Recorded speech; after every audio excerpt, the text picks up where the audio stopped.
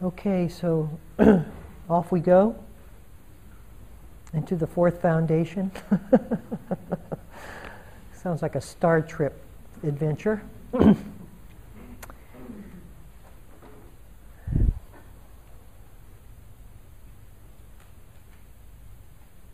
I thought I would start this evening by just throwing Buddhism open, like if we were cutting open a pumpkin.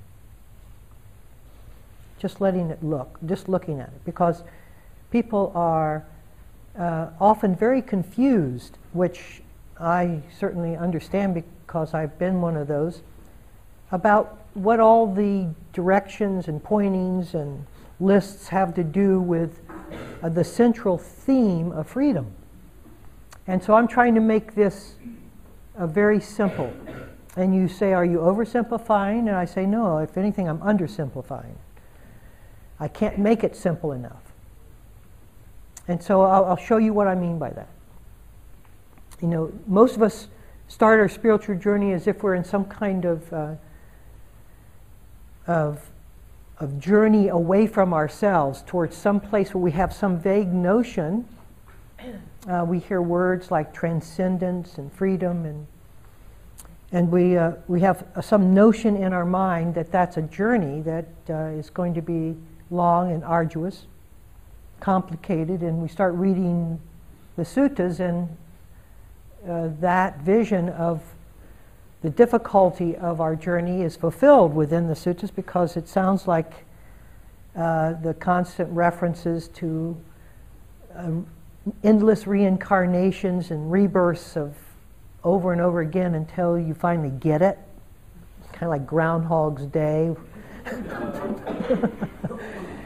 So, and it's a very sobering journey that many people take, and the sense of suffering sounds like it's at the center of the issue of Buddhism. And so where's the joy? Where's the participation? Where's the human interconnectedness when we're gathered around some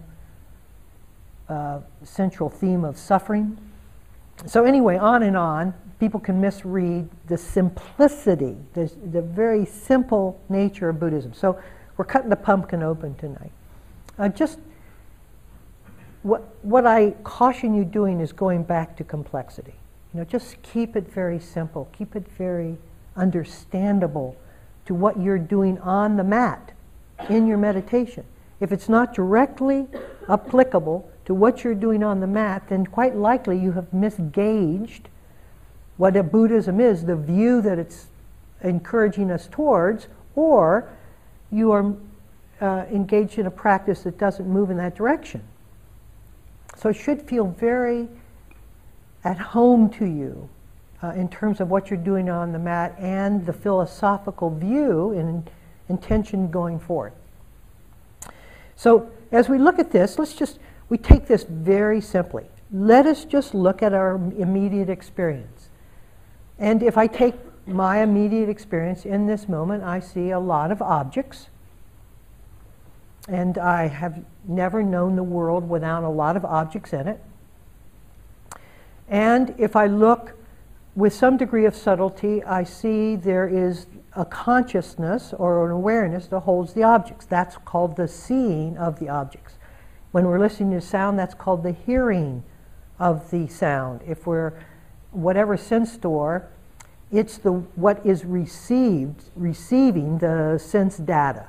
Okay, sights are being received by a conscious awareness. I mean, how else can you see?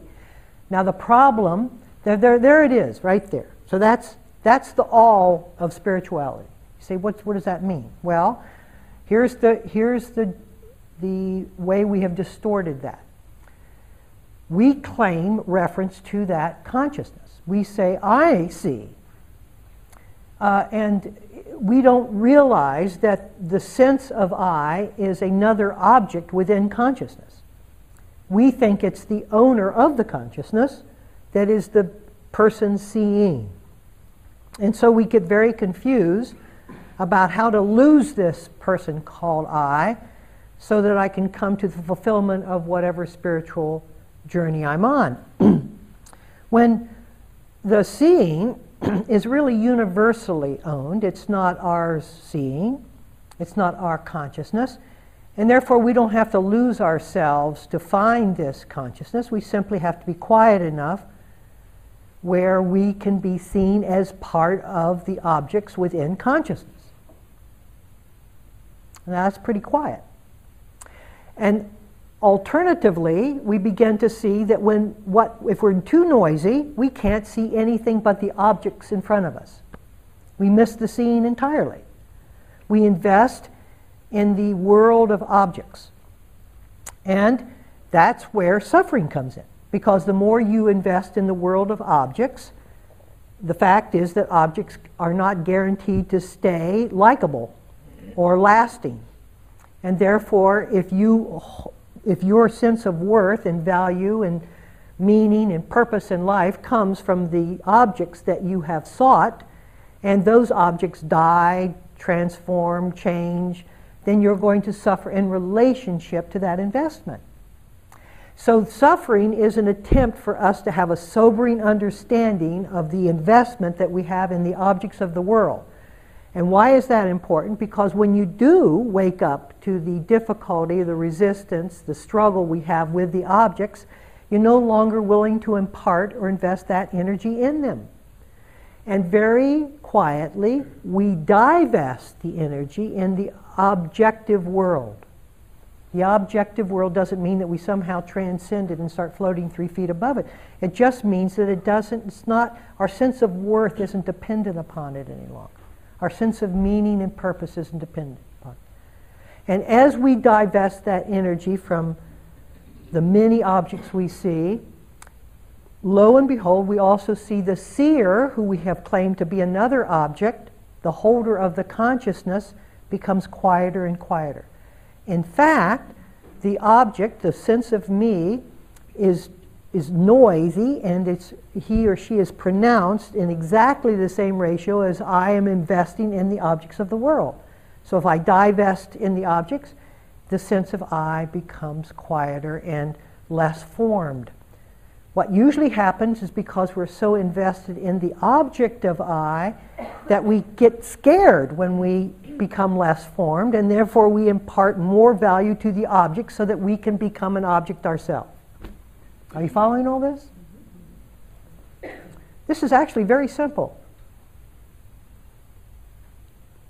So, when you're sober, we are mature, when we really want to know the answers to life, when we really are seeking the truth, not just a soothing quality that meditation will give us, not just a pleasant kind of floating sensation that I had a wonderful sitting today because I don't know what went on, but nothing was disturbed, I was just floating along.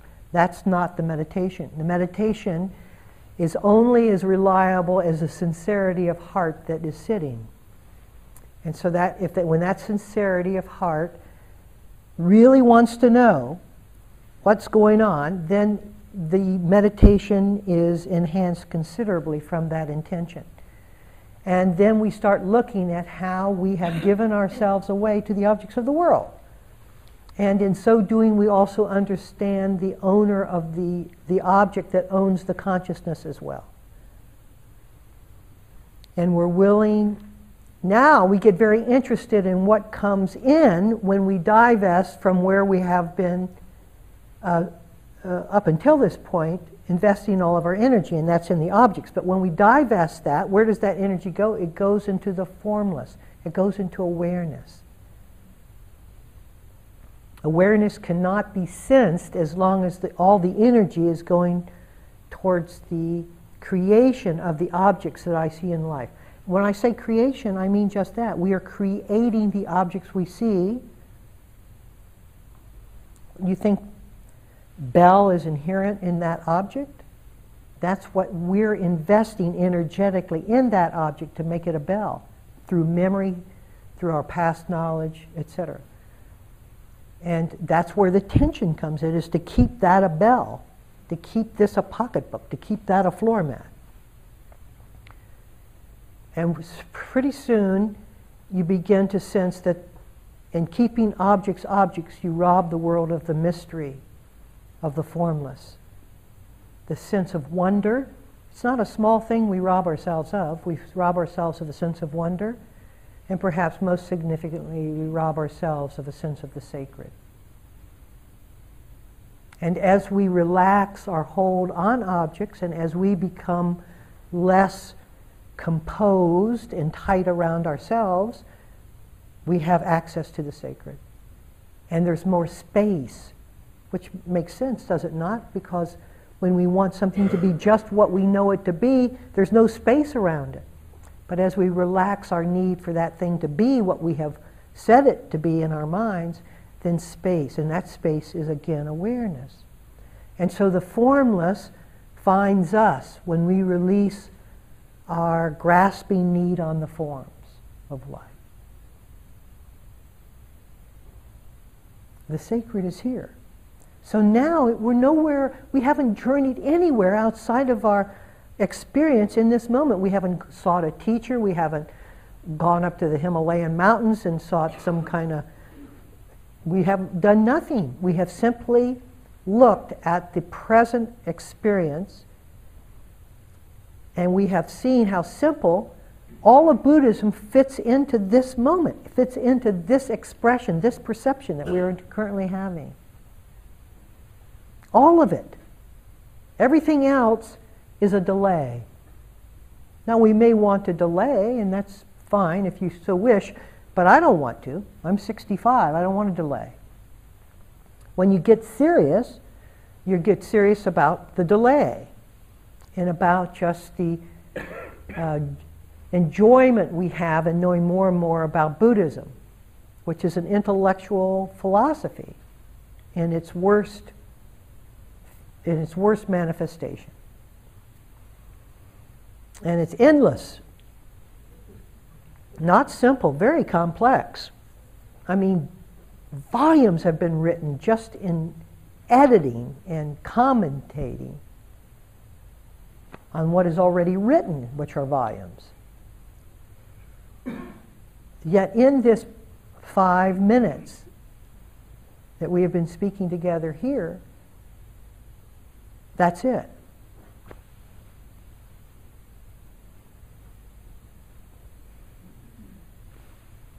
Now our sitting should accompany that. Should be in complete alignment with that.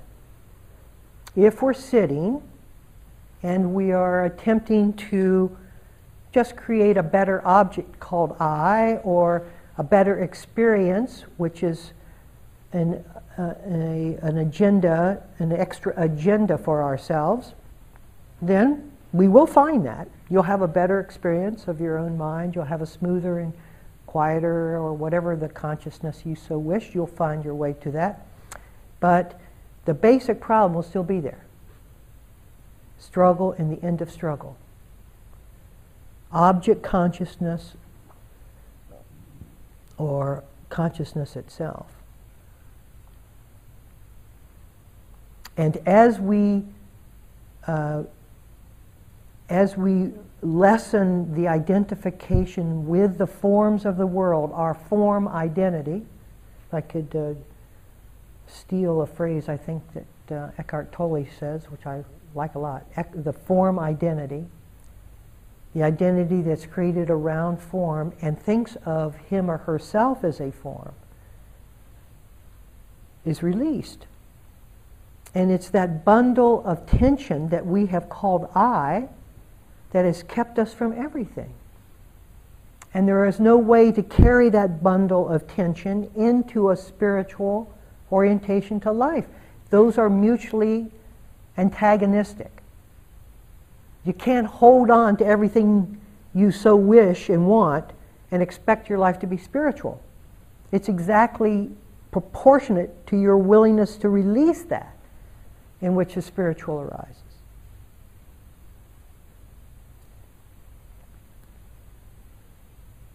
Now, what's very interesting to me is that science is just coming out blaring its truth of everything I have just said. And I think that gives us confidence, because up until a few years ago, that objective view of science meant a lot to us. It seems to mean less as a culture now. But I still gain a lot of conviction from it, and so should you, in the sense that what scientists, in their most rational, objective view, I'm not talking about the scientists, I'm talking about the science now, can see in terms of what they know the universe to be, is beginning to mirror formless reality. Not reality of form. Reality of form is mentally applied. Formless reality is what catches when we release that mental application. I was just listening on KUOW, the NPR station, to a Michael Gazzaniga. He wrote a book called Who's in Charge?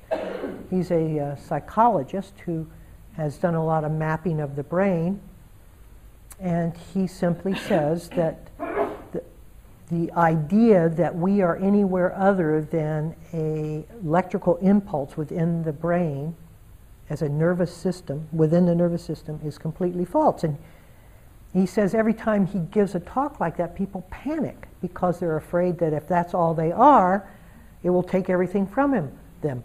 And he says, I've lived with that for 10 years. It's taken nothing from me. I'm a far happier man. And I think that, that there are indications now that we have been in a kind of pretending mode for some period of time as a species, and that we have to step out of that. And also physics. I mean, physics, I love, if you've been watching that Fabric of the Universe by Brian Greene,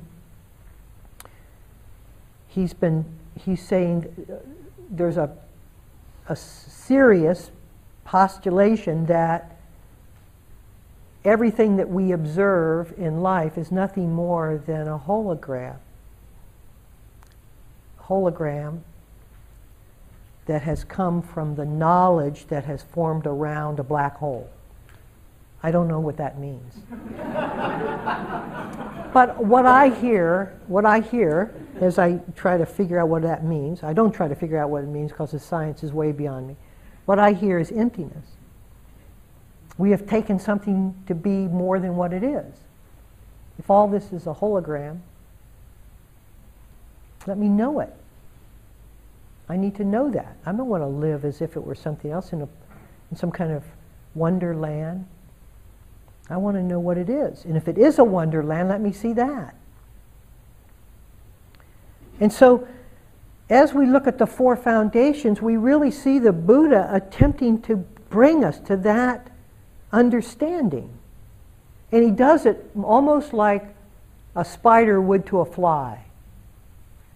In the sense that he encourages us into the body, because we're kind of daydreaming around. We don't even know we have a body. We're just kind of floating through life, thinking our way through life. And he's saying, okay, wait a minute, sound the trumpets here. Come on back into the body. And that's the trap. The trap is set now. When he's got us grounded in body and our attention is coming back into the body, now we've set off on a path that only has one direction, and that is towards emptiness. We think we're safe in the body. We think, oh, I'm at home finally. I don't like it very much. I don't like my body. I've had a difficulty with my body my whole life. But I can learn to orient myself to it and ground myself or whatever. Some of us practice yoga to do just that. But that's not the end. We get in there, and then he has us starting to question what we have found when we base ourselves in the body. Is it as solid as the mirror image might indicate? Does it look three-dimensional and earth-like inside ourselves as we experience it firsthand from awareness? No, it looks spacious. It looks vacuous. It looks empty inside. It's like it's impossible to find anything that's solid, that awareness can't penetrate. It can go anywhere. Awareness can go anywhere. Suddenly, wow, what's solid about this? We begin to awaken to a misrepresentation of objects. Because our body is an object. It's the most important object to most of us. And by implication, if I'm not solid, neither is anything else out there.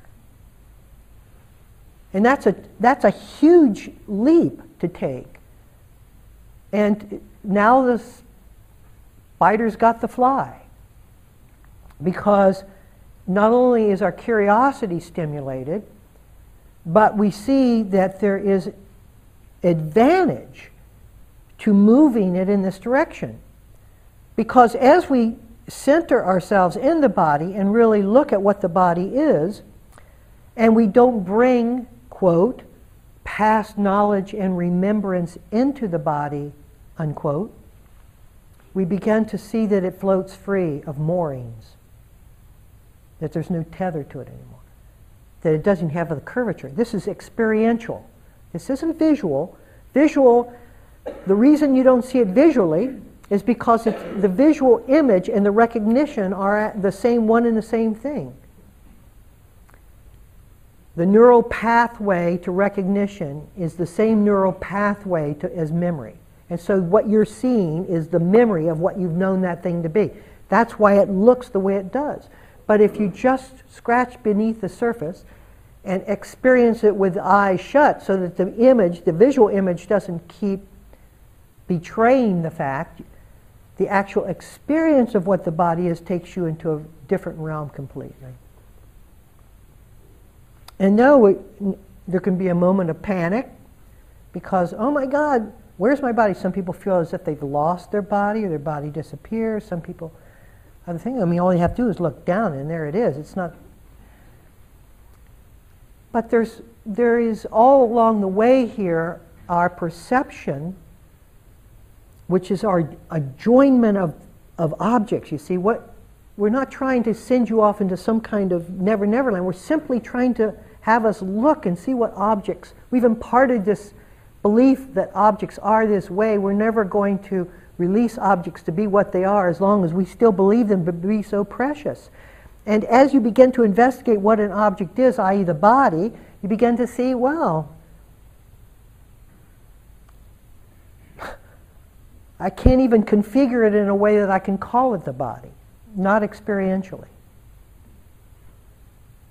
And so then the Buddha, he says, okay, now I've got him. Close the door. This is if you're sincere. You can drive the thing any way you want to if you're not. There's only one true path for this. The sincerity of heart is the only true path. And so once we have been, okay, now I've got it. Then he brings in the second foundation, which sets us up to realize how we have configured life to be more than what we now know it to be. Because we've seen the body as something else than what the mirror says it is, we can begin to see how that happens from the second foundation.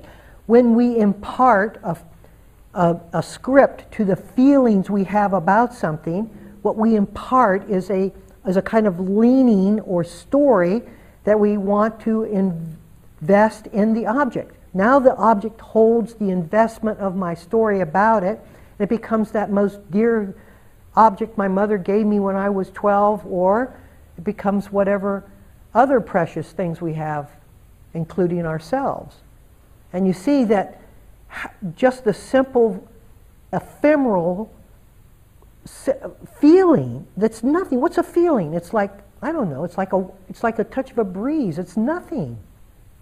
Suddenly the whole of the mind gathers steam and encircles that feeling, creating a whole story around it and an investment and an endearment and on and on. Or, contrary, aversion to it. And I'm never going near that or whatever. or nothing, or it doesn't care about it. And that way it doesn't even notice it. It's not even on the radar screen.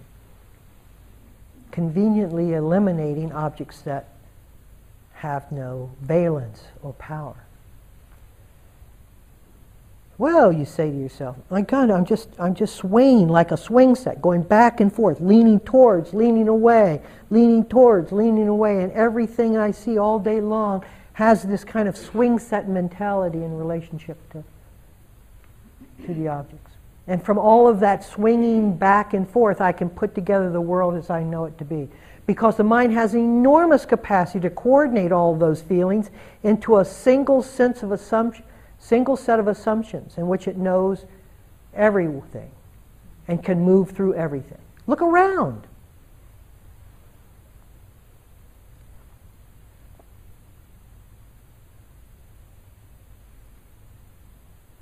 And so now he also gives us the next step.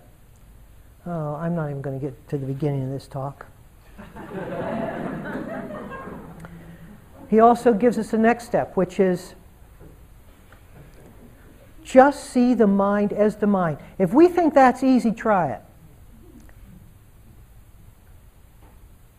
Here's how you try it. Stand in front of the mirror and say nothing about the image you're seeing.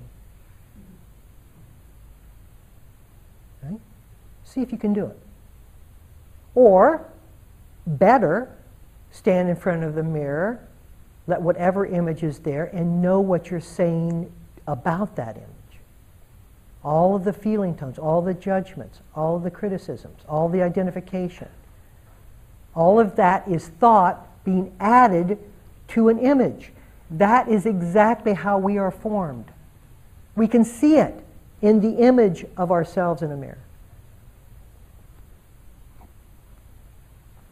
You see yourself coming. Mirror image doesn't contain any of that. It's a completely neutral image. But we won't allow it to be neutral because it means too much to us.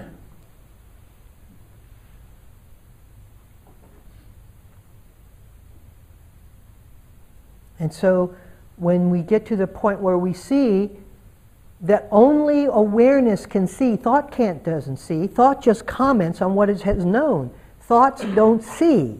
Thoughts do not have the capacity to see. Thoughts have the capacity to comment about what it thinks awareness sees. The only thing that sees is awareness. The only thing that hears is awareness. The only thing that smells, tastes, touch is awareness. That's the only thing. Consciousness is the only thing.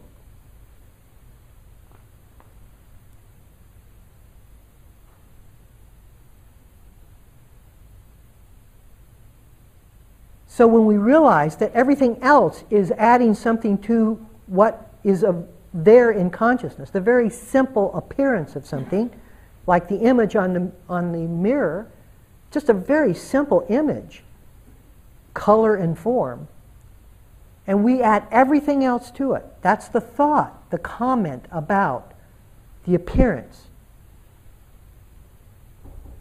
We realize how invested we are in keeping this life going as we know it to be, with the tensions of that.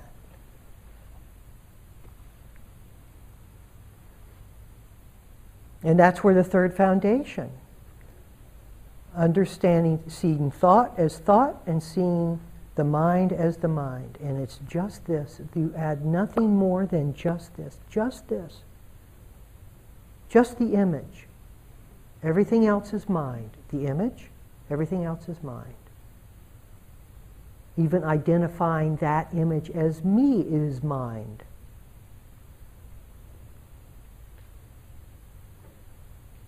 And it's right here. This is it. This is just the science of perception. All we're doing is going into perception. That's all we've done. We haven't gone anywhere. We're just willing to take our perception apart and look at it.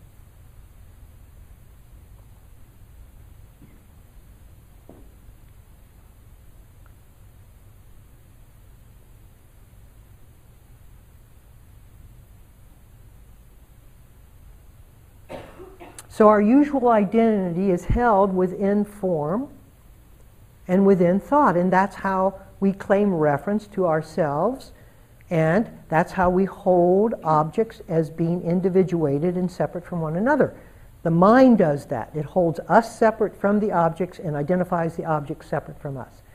That's a trick of the mind. That's a trick. But when we see that the sense of self and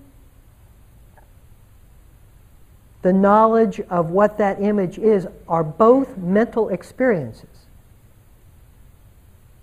The sense of self is also an object that the mind has extracted a whole narrative about. And the objects that it sees is an object that the mind has extracted a whole narrative about. And those two play ping pong with each other and divide the world as subject and object seen. And all of that is happening in the mind. So what a meditation looks like in coordination with that fact is quiet. Meaning we see it. Awareness, the discerning power of awareness, sees that it is giving its life away to the images and the investment it has within the images. So when it sees that, you don't force yourself to be quiet. Forcing yourself to be quiet is the image doing something to itself, which just enhances the image. I need to be quiet. I should quiet down now. I should be a better meditator. All of that is really useless practice. It's the direct seeing, the direct discernment of that fact, and we quiet down because discernment is very simple. It's a very simple knowing. Very simple knowing. Oh, and then it just falls away. You see it, it falls away. There isn't struggle about it. That's true surrender. Seeing, unless there's a back issue. You see, the back issue is I don't want to see that, or what did I see, or my God, what are the implications of all this? Now the story gets re-engaged, and as the story gets re-engaged, of course, we get re-engaged with the story, and the whole struggle begins about what I just saw. And that's a further elaboration of the image of self. Now it's the image of self adding the story of its own image to itself. Quiet is quiet. Quiet, the quieter we become, the more discerning, the more capacity there is to discern. Discernment, remember, is what catches us when we release the tensions and struggles and noise we've invested in objects. So awareness is there to catch us. It's not like it's not like on the high wire without a net. It's a high wire with a net. You fall off of objects, you're safer than you ever were.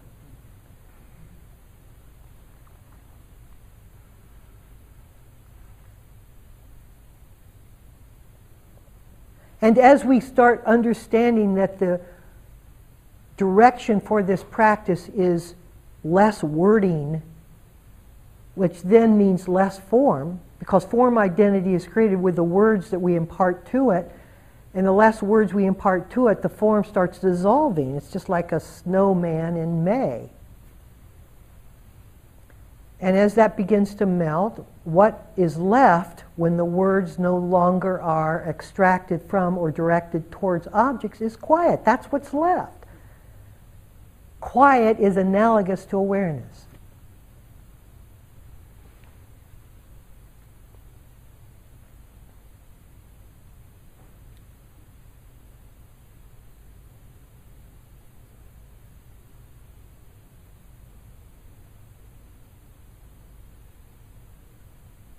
We haven't gone anywhere, remember.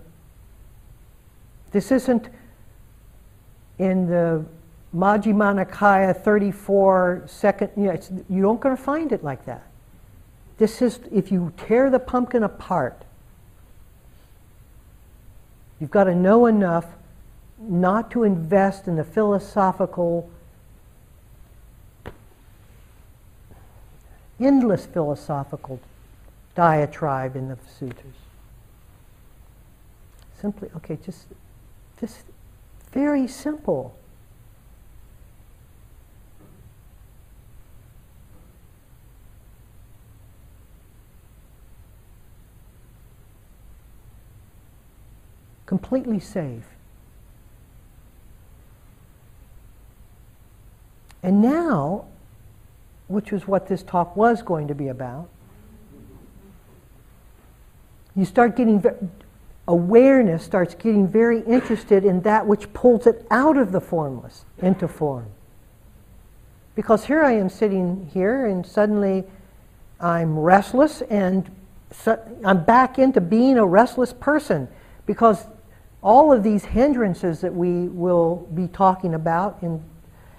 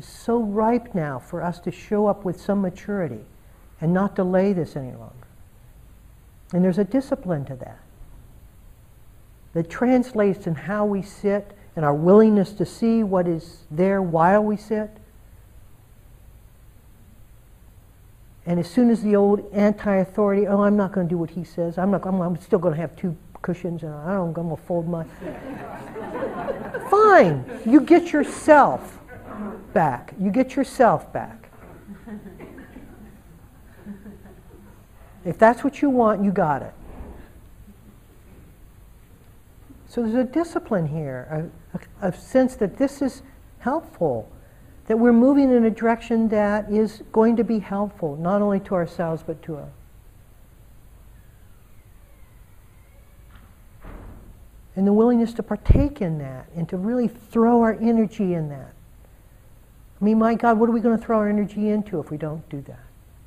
What's our life going to be about if it's not about this? We have two things it can be about. It can be about objects, or it can be about the sacred. That's the only way you can go in this. And if it's about objects, it'll be about greed and possessions. That's the way it'll go. And if it's about the formless, it'll be about the sacred and interconnectedness.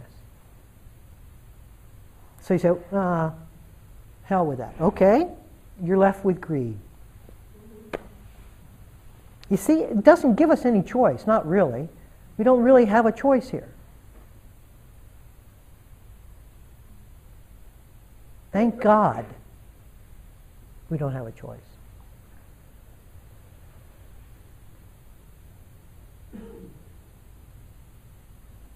And it begins with thanksgiving. It begins with thanksgiving. It begins with the humility of appreciation.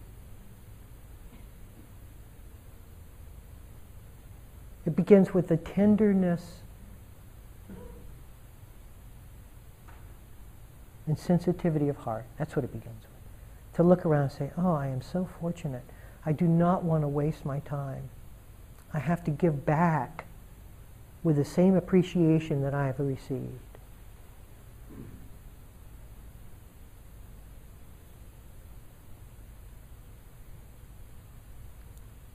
You see, it's very tender.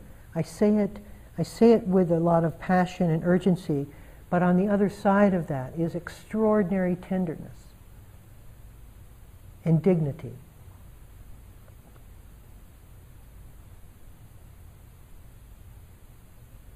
Because we're entering life now.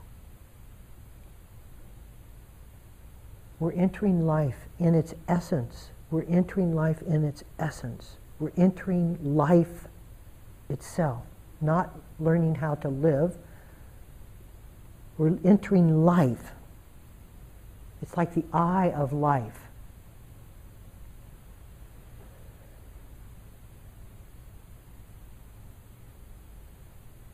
And that doesn't give us anywhere to go.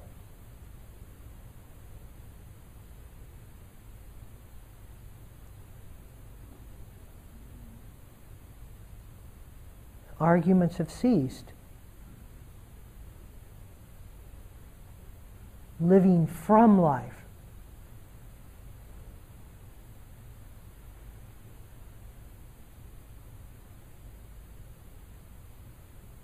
And I get so, discernment sees so clearly how life is, the sense of I extricates itself from life. It sees the impatience, it sees the wanting, the futuring, the desiring, the object formation.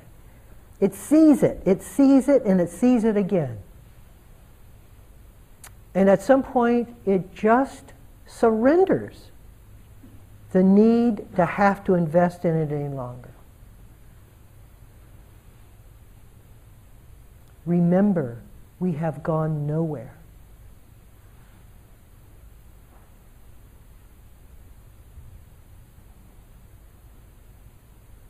This has been done from our own discernment. Everyone has the ability to discern. Why do I say that? And I don't say that about this guy because he doesn't have the ability to discern. He's a statue. But because we're alive, we do.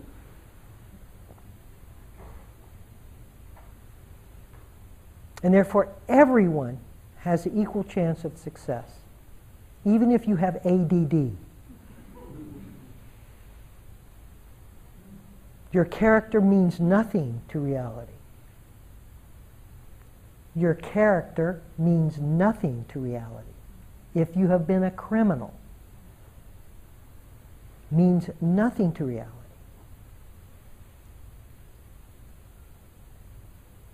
It's just so much easier to see the sense of self when the sense of self is caring than when it's hardened and violent. That's what makes the difference. is the seeing.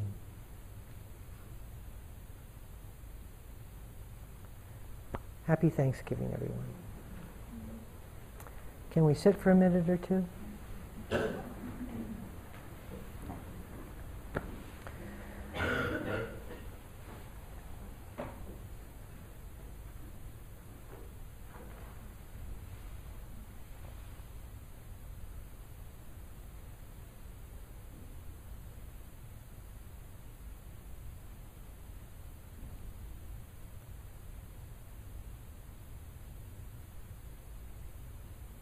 Let us place the gratitude and appreciation of Thanksgiving in our heart.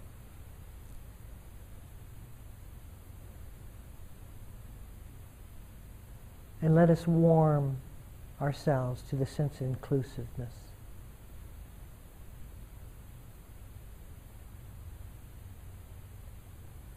And let us submit to the yearning of the heart's way. And it doesn't matter where you are. It's very simple wherever we are. At home, on retreat,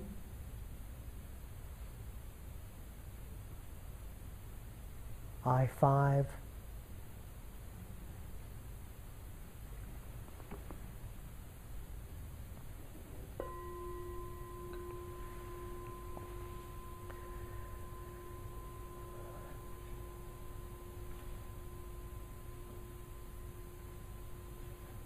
okay. One more talk left, and then a question and answer session after that talk. One more talk, and then a question and I could give this talk, because I didn't get to it. One more talk, and then a question and answer after this talk, and then the year will be finished, and we're going to change to the fundamentals of practice, which isn't that much different, actually, but we're going to change it anyway. Thank you for listening. To learn how you can support the teachers and Dharma Seed, please visit dharmaseed.org/donate.